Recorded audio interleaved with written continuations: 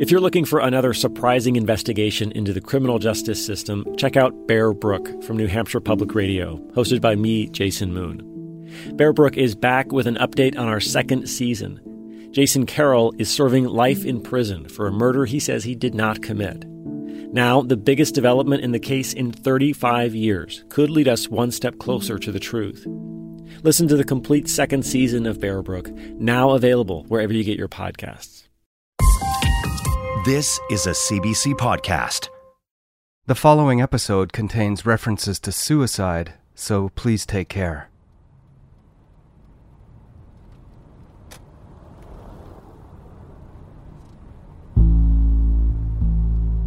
He basically took our peace away. It was just like a constant barrage of yelling and cursing and accusing everybody.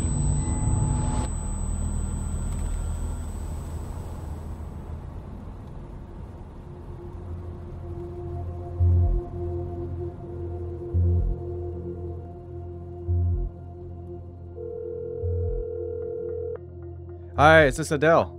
Yes, sir. I've reached Adele El-Seri, Nadia Atwi's cousin in Alberta. Adele is something of a public figure in the Edmonton Lebanese community and is known as an outspoken supporter of Nadia and advocate for investigations into her disappearance.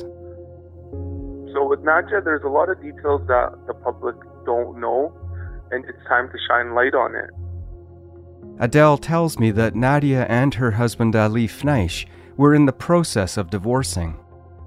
So prior to Nadia's disappearance, Ali actually already Islamically divorced her. Can you explain Islamically divorced versus divorced in Canadian law? Yeah, so like Islamic marriage isn't covered under the government of Canada. It's a piece of paper that you're Muslim married, but at the end of the day, you want to legit and everything, you got to get married in Canada as well, because that's how the system is. So we get married twice. Okay, so you're suggesting that the Islamic divorce happened, but not the Canadian divorce.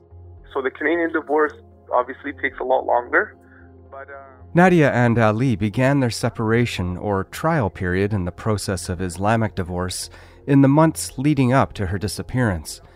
They were still married under Canadian law, but the intimacy that is permitted with a religious marriage would have ceased in the relationship. He doesn't even sleep with her. Like, he treats her like kind of like just a roommate in a way. Whether this is relevant to her disappearance is unknown, but Adele says it was known in the community that Ali was seeing other women. Right? But slowly everything was getting uncovered. Like, when you have friends telling you, oh, I seen this guy with a chick in public. So eventually he just didn't care anymore, and he was just doing it openly for everyone to notice. Did you, Adele, ever witness Ali with another woman? Did you ever see him with somebody else? Me, personally, I haven't. But, I had inboxes from I'd say at least 3-4 different women sending me screenshots of their conversation at the moment, at the time, the second day Nadia's missing, about him saying, oh, I just want to cuddle, my ex-wife went missing, but I'm still helping look for her, and I'm all over the news. Like, he was using that to get with girls on dating sites, and they were sending me personally the screenshots. It was unbelievable. Adele says most of the messages are still on his phone. He sends me one that helps augment other information I have found that shows Ali was using a dating app as early as January 2018, just a few weeks after Nadia went missing. Did Nadia ever tell you about having an issue or a problem with Ali, or did she ever confess any kind of worries she might have had about the relationship? Yeah, Nadia called me at least once in the past saying, hey, I'm arguing with Ali right now. If anything happens, because I used to, we all kind of live in the same area within a 5 to 7 minute drive. She said, if anything happens, can I call you to come over? I said, for sure, cuz. Anything you need, you just call me and I'll come over. She never ended up calling. I don't know if that was 4 months before the disappearance or 3 months, but around that time. Nadia is very strong and independent.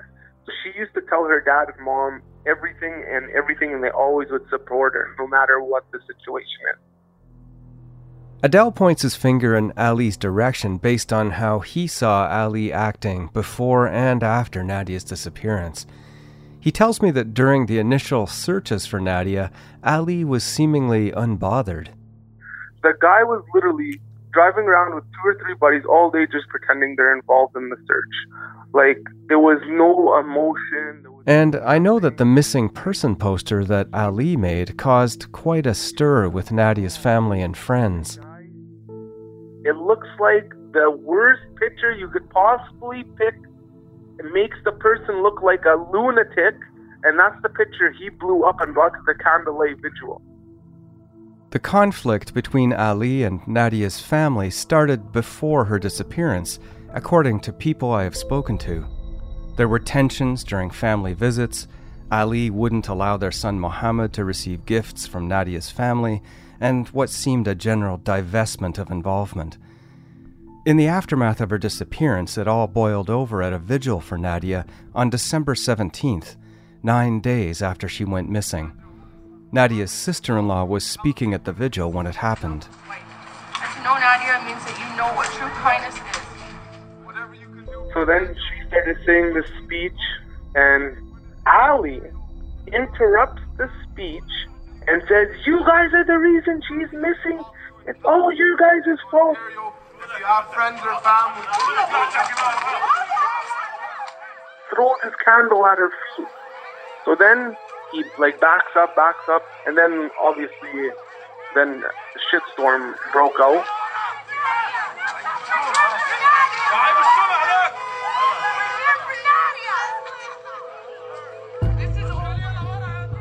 I'm David Ridgen, and welcome to The Next Call, Episode 2 in the case of Nadia Atwi.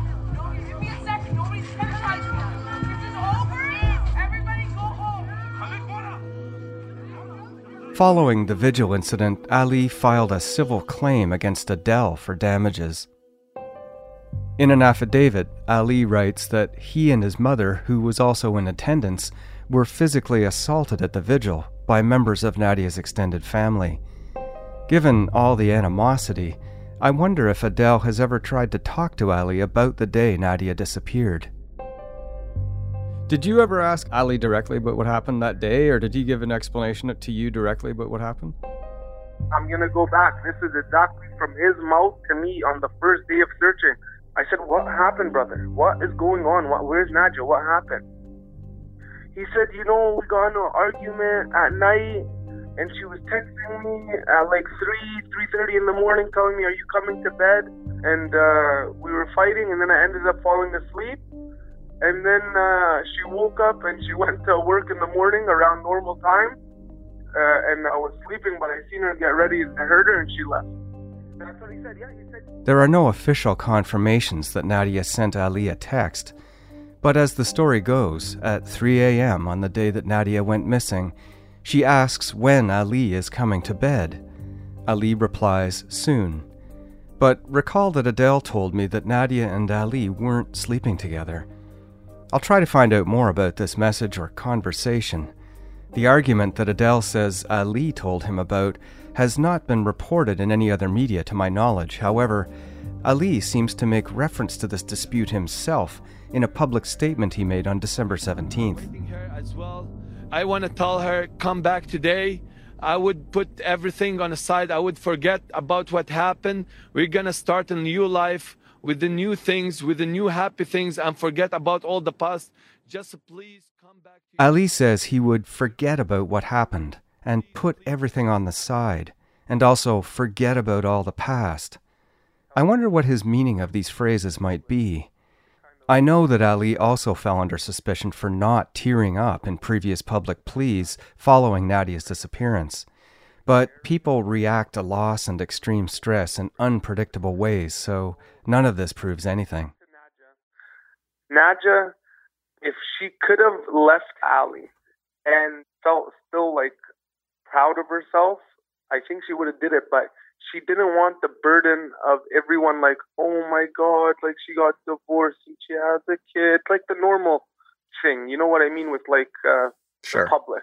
She just wanted to prove to everyone and her family and her husband that she'll stand by him, because our culture really stands by the husband. But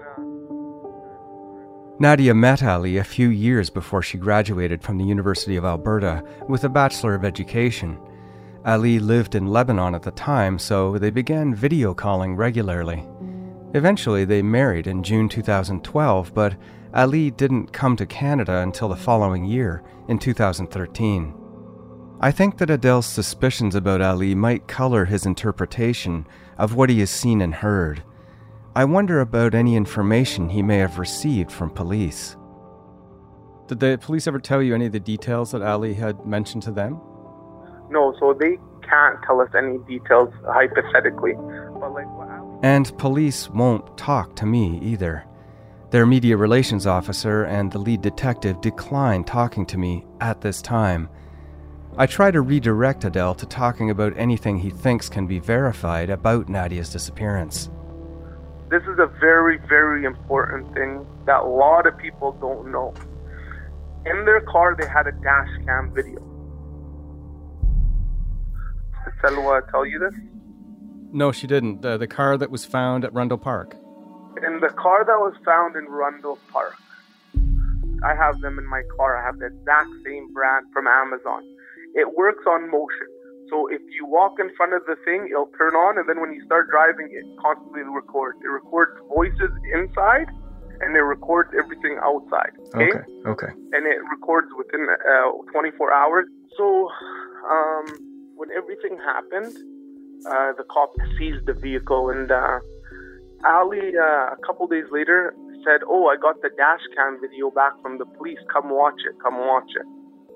So he called Nadia's oldest brother, and then Selwa's brother from Toronto was in town. So them two went and watched him. And then I went, and he even played the video for me. So what did you see? Try not to tell me what you thought of it. Tell me what you saw. Okay, so it's someone literally reversing out of a garage, going on the driveway, and then driving around. The whole time, Ali's like Morgan Freeman, telling us, "Oh, look, she's driving so fast. Oh, look, she's switching lanes. Oh, look, she's almost going to run this light. She almost rear-ended this person." So the whole time, he's giving us this montage. At the end of the day, I just seen a normal person pretty much driving, to be honest. Maybe, yeah, like it's morning traffic or whatever, and you're switching lanes or whatever. But if someone was crying and like gonna kill themselves, or I don't know what happened, but the voice recorder records everything. And there was not one thing said except a little muffled, like, for 1 millisecond.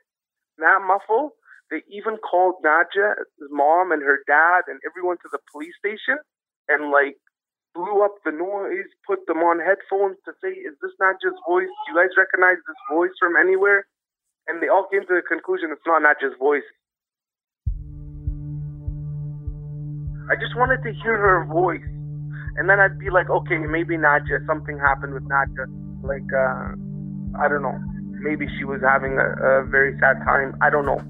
But there was no voice, no crying, no weeping, no nothing. Okay, so the very important thing about the dashcam video.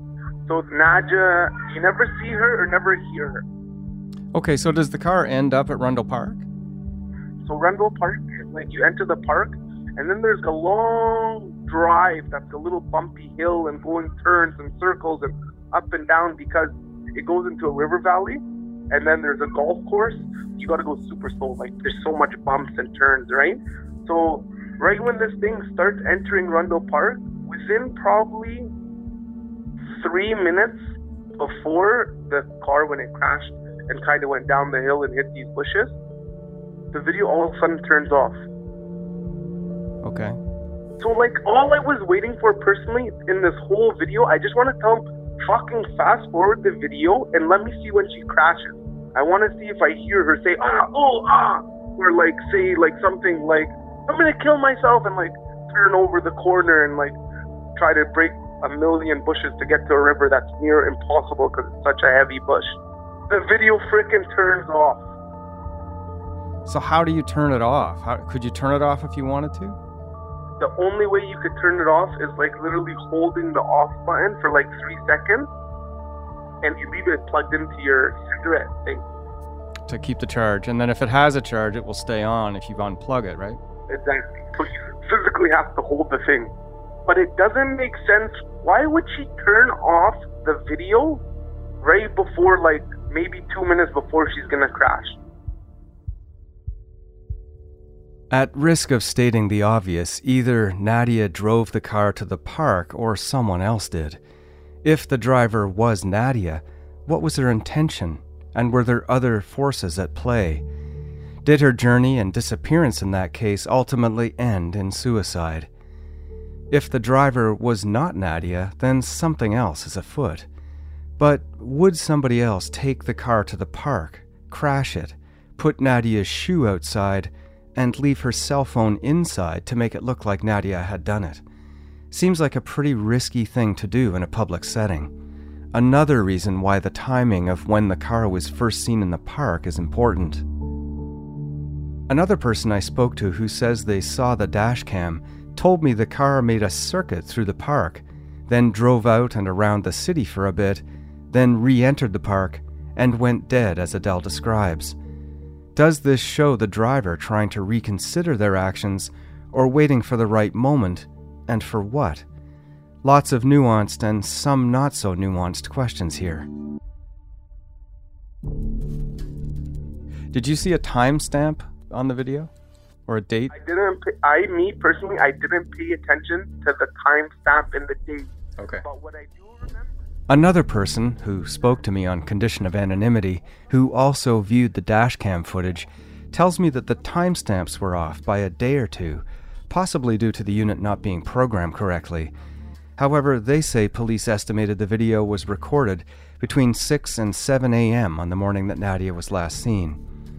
The driving portion of the video indicates that it was still dark out. Sunrise in Edmonton that day was around 8:30 a.m. Adele says that the dashcam turns off before the crash, but then it turns back on again, apparently actuated by the arrival of police on the scene after 4 p.m. that afternoon, when it would have been getting dark at that time of year. So it's pitch dark, and you hear cops walking around the vehicle and talking. And then the next time it turns on is the detective is in his office, and he must have figured out how to turn it on, and he's aiming it at his shoes. Because like he's looking at the back of it, so the camera's aiming down. And then it turns on again, and it's like an officer's shoes in the office. It doesn't show his face, it just shows his feet, and then he lifts it up and he turns it off. And then that was the end of the video. I asked Adele if anything else stood out to him. Okay, if Nadia was, God forbid, gonna kill herself, wouldn't there have been at least a single footprint? Wouldn't there be a single thing? From where her car is to the river, it's heavy bush, and it's another 4 to 6 minutes if there wasn't probably heavy bush to get to the river. Adele suggests no footprints were found at all. It makes sense that if Nadia drove the car, she might have left footprints behind, but if someone else drove the car, they also would have left footprints. Without police involvement, I can't know whether they found footprints or who they belong to. And then the river at the bank that we were on was frozen solid. The only side that wasn't frozen was the opposite side of the river. But at the time, did the police not look at the river, do you know, or do you know if they did? They did the helicopter searches, they did the people searching, the dog searching, all that stuff. But you have to wait till the river unfreezes for them to search the river. Every fall for at least the past 4 years, the Edmonton Police Missing Persons Unit conducts an annual search of the North Saskatchewan River when water levels are low, looking for human remains. But to date, there has been no sign of Nadia. I don't know the Saskatchewan River in Edmonton there. Does it stay frozen all winter, or is it just partly frozen, or...? No, it stays 3/4 usually frozen. It's not like almost all of it. Okay. In cold or near freezing water, it could take several weeks to several months for a body to resurface. Then there's the issue of the flow of the river. A woman named Cheyenne Partridge went missing from the Edmonton area in 2016, and her body was found in the Saskatchewan River over 500 kilometers as the river flows from where she is thought to have entered the water. He used her phone and kept telling them, okay, I'll pay next month. He racked up every bill possible under her name. Sawa received calls from a credit collection agency that I have verified that shows that the credit card was being used after Nadia disappeared. Adele believes it was Ali who was using it, but I cannot verify if the credit card wasn't simply a shared account with Ali. And according to Adele and Sawa, Ali also continued to use Nadia's phone number, something I have also been able to verify. After she disappeared, Nadia would never leave her son. That was her life. Like, she had a best buddy. Adele, despite his bias, has been helpful about filling in some of the blanks in Nadia's timeline on the morning she disappeared. And while it is true that without police, putting together a clear sequence of events for Nadia's case will be more difficult, I think I'm getting closer.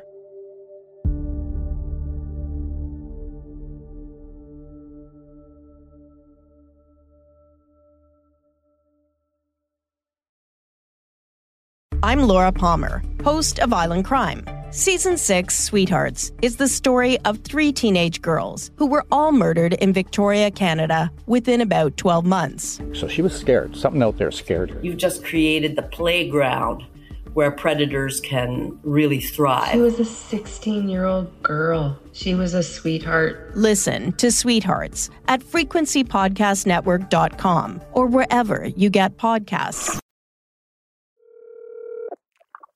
Dr. Alatar speaking. Hello. Hi, Dr. Osama. It's David Ridgen calling here from Toronto. You were calling, I think, about Nadia Atwi. Yes, that's right. So I'm doing a podcast. Dr. Osama Alatar is a religious leader within Edmonton's Muslim community. He's also the principal of Al-Bakir Academy, the K-12 private Shia school where Nadia and her mother taught. So I call him Principal Osama. I'm hoping he can add to Nadia's timeline on the day she disappeared, but he also knew Nadia well and saw her at work. So maybe just tell me a little bit about the school and what Nadia used to do there. Nadia was the kindergarten teacher when we started 4 years ago. And tell me maybe a little bit about Nadia herself and as a teacher and a person, anything you noticed about her. She is an angel. That's really what I can sum it up as. A very quiet person. So her mom was with her in the class as an assistant. So the junior Atwi and the senior Atwi, they both were together, working together as a teacher and an assistant teacher for the kindergarten class. She would look after the kids.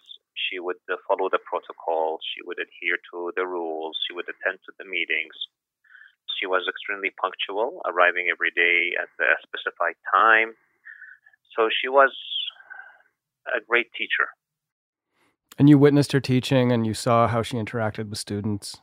Yes, I would go there every now and then and I would see how she interacts with students and how she's conducting her classes.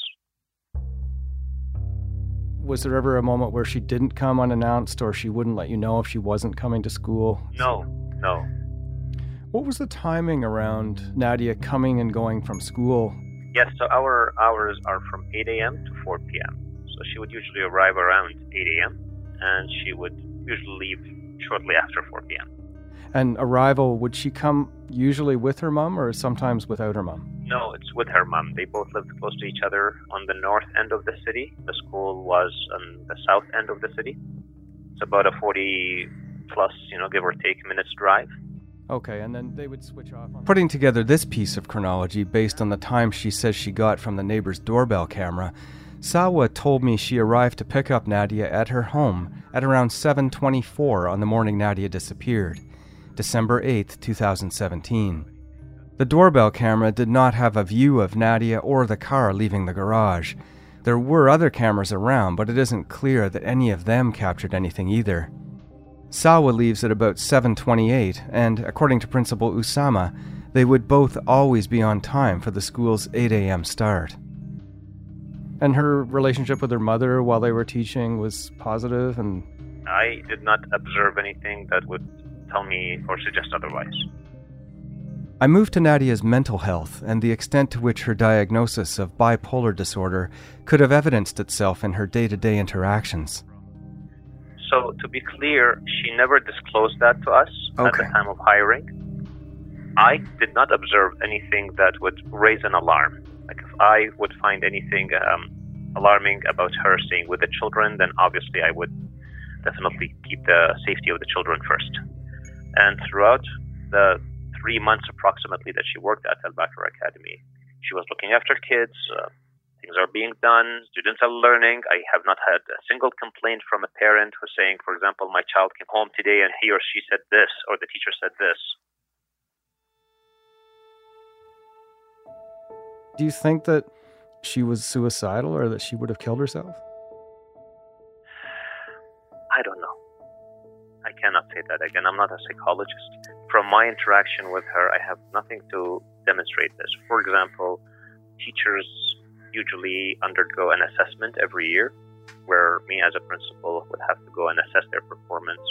So it's all prearranged, where I just come in and I observe the teacher, and then based on that observation, I would give him or her some feedback.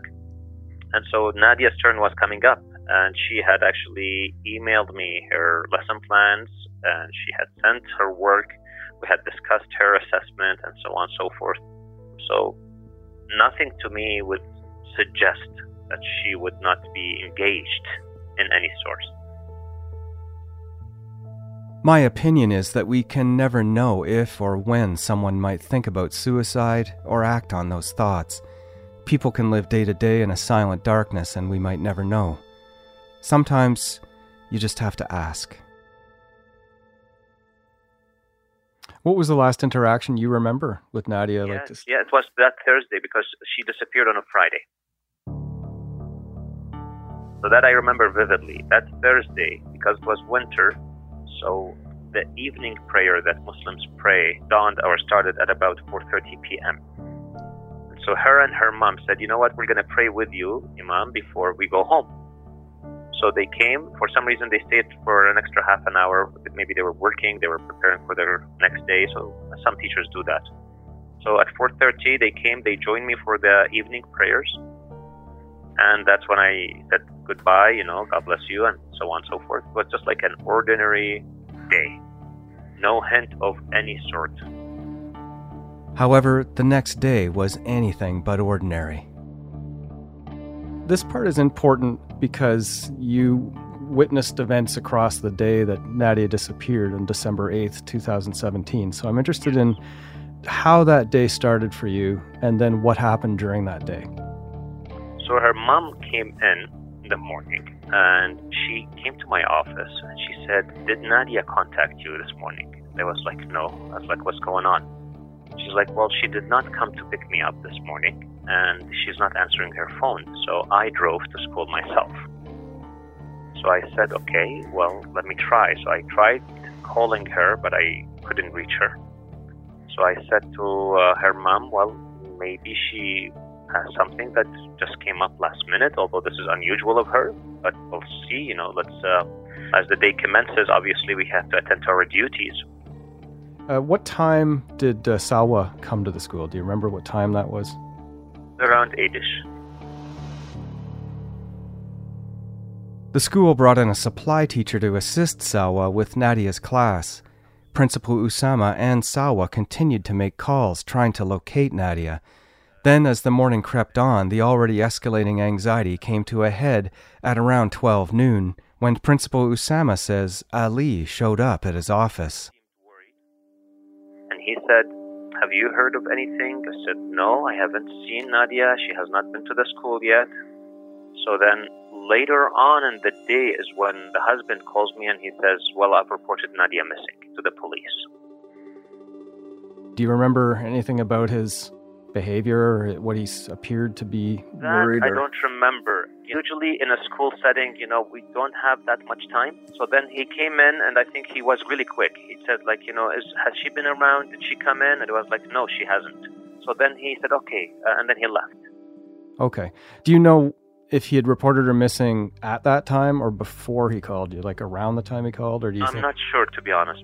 When he called me, he said that I've reported her missing, and of course that was alarming for us. There is some discrepancy surrounding when Ali first reported Nadia missing. Salwa remembers Ali's midday visit to the school, although he never spoke to her. Instead, he went to another teacher, she says, and asked her where Nadia was. Salwa remembers being told that Ali had made a call to Edmonton police happening around the same time. I am left wondering what happened to make Ali go to the school in the first place. If everything was normal that morning, why go to the school and ask if anyone had seen her? And if he thought she was missing before going to the school, why did he not call the police sooner?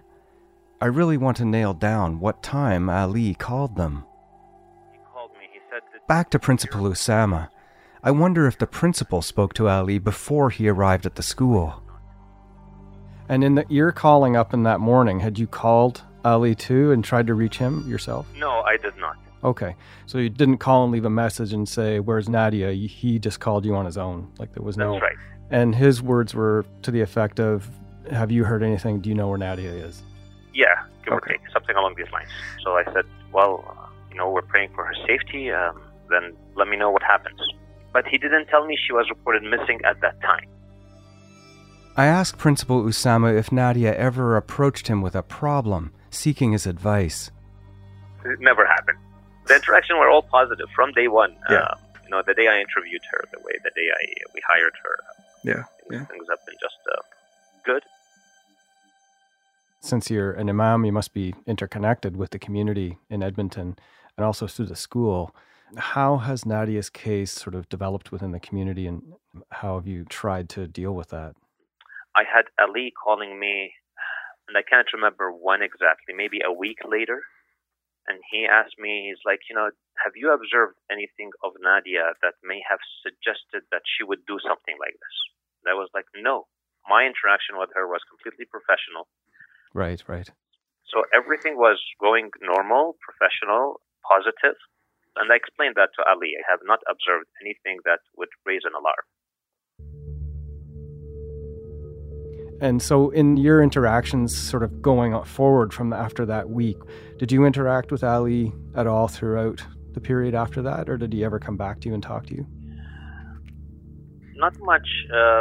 I received a couple of text messages where I don't even know if I have them, to be honest with you, where they were not very positive. But I'm not sure really why was he upset. And I told him, I sent him a message back. I think I asked him, have I done anything? I mean, why are you upset? He's like, didn't give me really an answer. Why was he upset at me? Maybe he was just upset. Maybe he thought maybe I said something professionally that may have upset Nadia. Maybe I put her some pressure or some sort that may have caused her to do this. So I'm not sure. I probe further into these texts from Ali. It's not the first time I've heard of people receiving angry messages from him. He's just basically trying to get across what kind of a man of religion are you, what kind of a religious person are you, who would do something like what you did. And I don't know what does he mean, to be honest with you. What is he referring to as what you did? I don't know what I did. Were those messages sort of close together, or did you receive them over time, different ones? No, they were close together. So and then he stopped. Like he sent maybe a couple of messages and then he stopped. And did it ever resolve? Did he ever come back and say, oh, remember those messages? Or did you ever? No, No, I haven't had a chat with him, ever since then.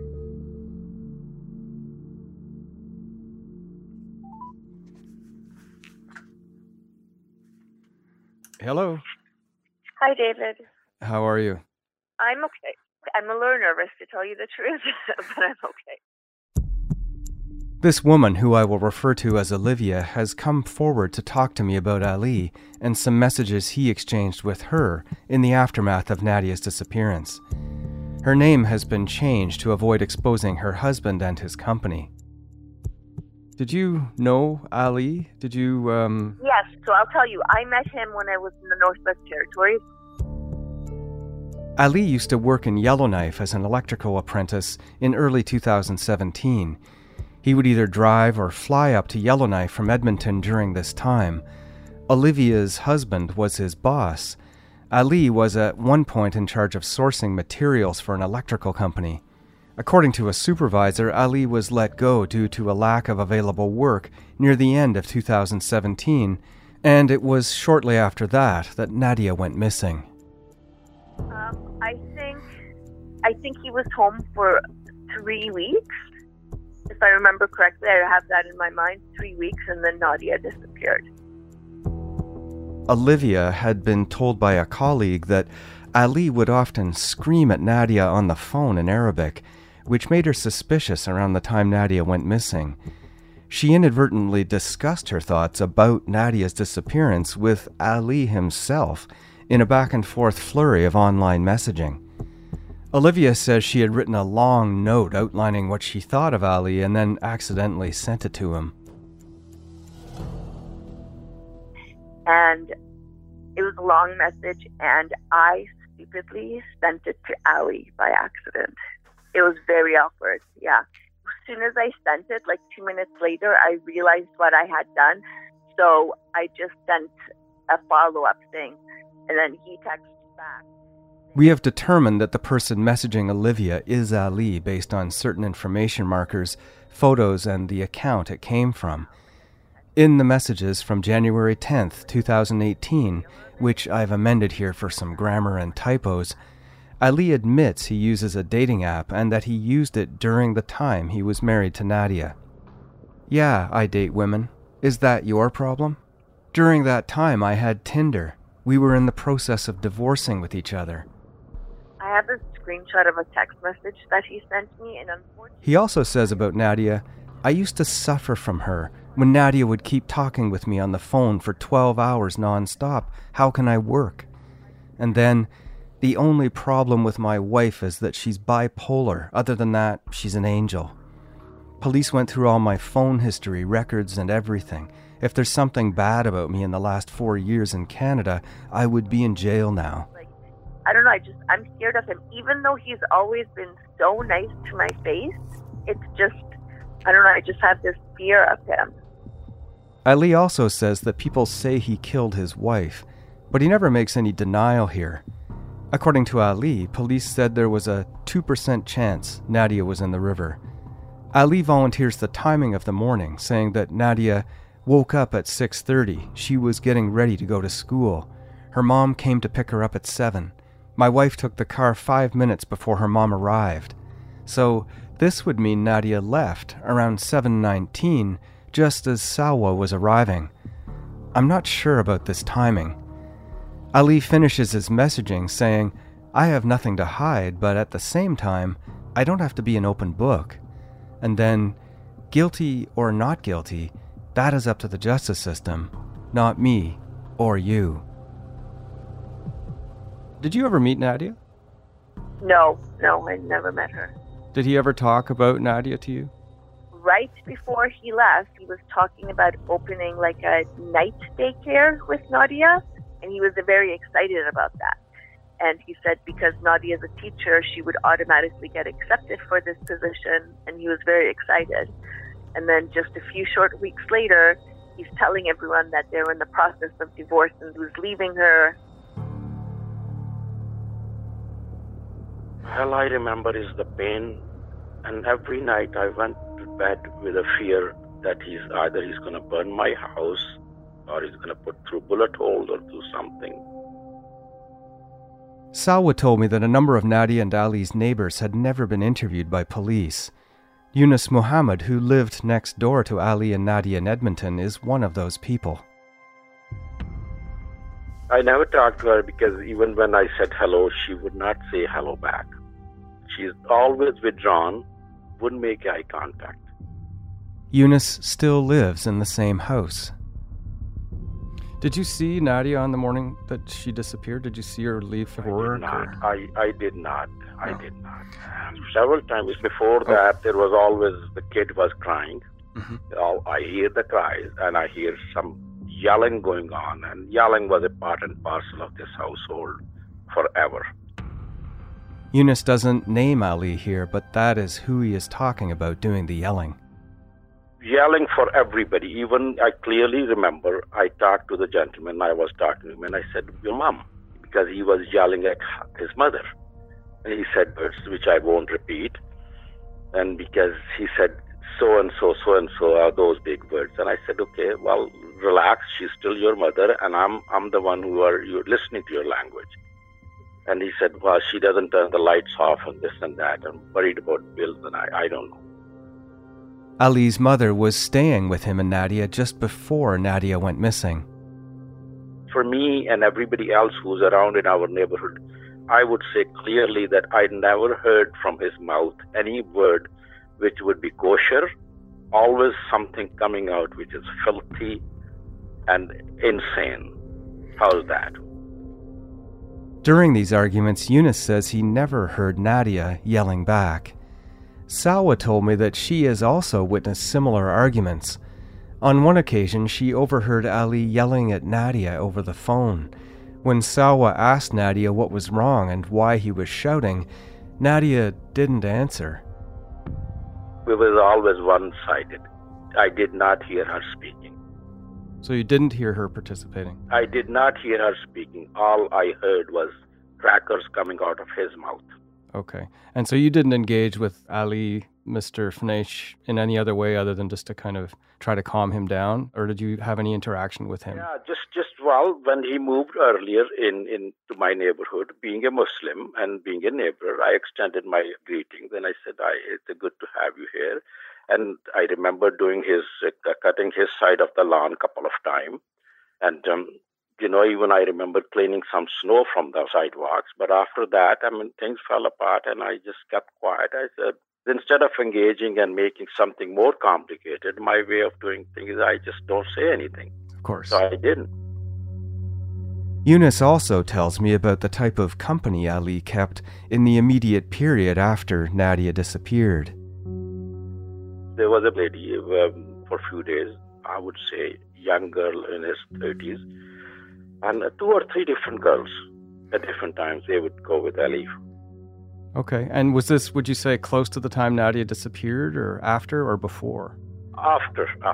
Okay, and was it within a couple of weeks, or days, or months, or? A couple of weeks, yeah. Okay, within a couple of weeks. And did you ever see other women going in and out before Nadia disappeared? I saw his mom. Between Ali's admitted use of Tinder and his statement to Nadia through the media that he was willing to forget the past, I'm not sure what, if anything, that tells us. What I do know is that nobody has ever asked Yunus about it.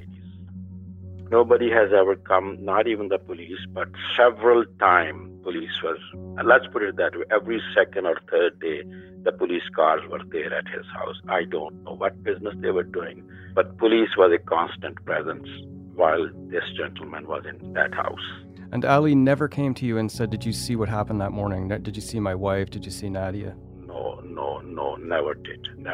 All I remember is after she disappeared, he talked to me while I was in the front driveway, and he said, and I remember clearly, he said, she has ran away to her boyfriend in Calvi. And I just looked at him, didn't say anything, and my heart I drowned into my own fear that she's your wife. You have a child with her, and all you're doing is accusing her of running away with somebody else. And he told you that? When did he come to you and say that? That was within a week or so when she left, when she disappeared. We live in a neighborhood which is, I would say, multiracial, and we all get along very well. There's never even a question raised for who's living what and what we're doing. We all keep to ourselves. We are decent people. But in my words, he basically took our peace away. It was just like a constant barrage of yelling and cursing and accusing everybody. Yeah, I understand. Every night around 2 or 3 o'clock, I would hear the kids crying and I would hear him yelling. 2 or 3 in the morning? 2 or 3 in the morning, yeah. Yunus's description of the fights he heard makes me wonder if they had ever escalated into something more. Okay. Did you ever see Ali being physically violent or just verbally? Physically violent, outside, I don't know. Inside, I don't know. Outside, because whether he behaved or not, I don't know. But he certainly did not behave with his mouth. He was very aggressive. Every time he saw me outside, he just posed in a very aggressive way. That's it. I just have one more question before you go. Did Ali ever tell you or give you any explanation for what happened that day to Nadia? Did he ever say the timing of what happened or where she went or anything No, to you? he didn't say anything, but several times he said, I heard from him that Nadia's relative has attacked him and there's a restraining order against them. I heard from him. I also heard that what else he said? I'm trying to remember. That Nadia's parents are threatening him and he's being threatened. I also heard from him. And that's it. Personally, I think every time he talked to me, he was trying to build up a case against them. Look at that. My wife, we were married for 30 years. She passed away 5 years ago. Oh, sorry to hear that. I'm still single. I still miss her every day. And I still cry about her. If you're married, that is beyond love.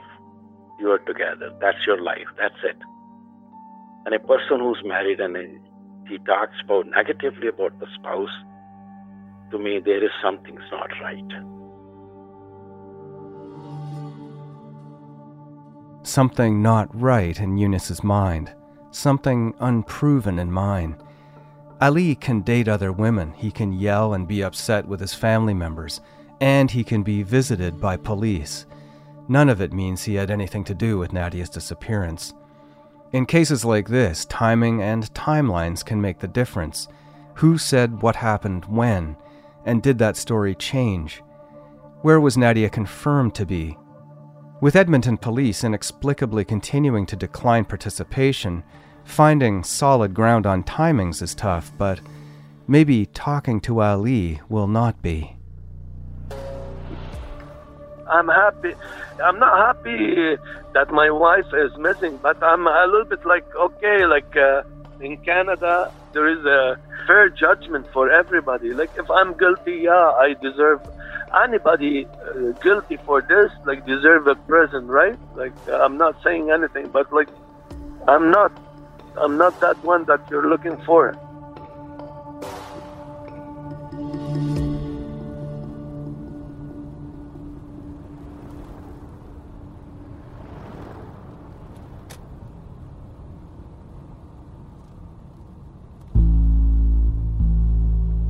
The Next Call is hosted, written, and produced by me, David Ridgen. The series is also produced by Hadil Abdulnabi. Sound design by Evan Kelly. Our senior producer is Cecil Fernandez.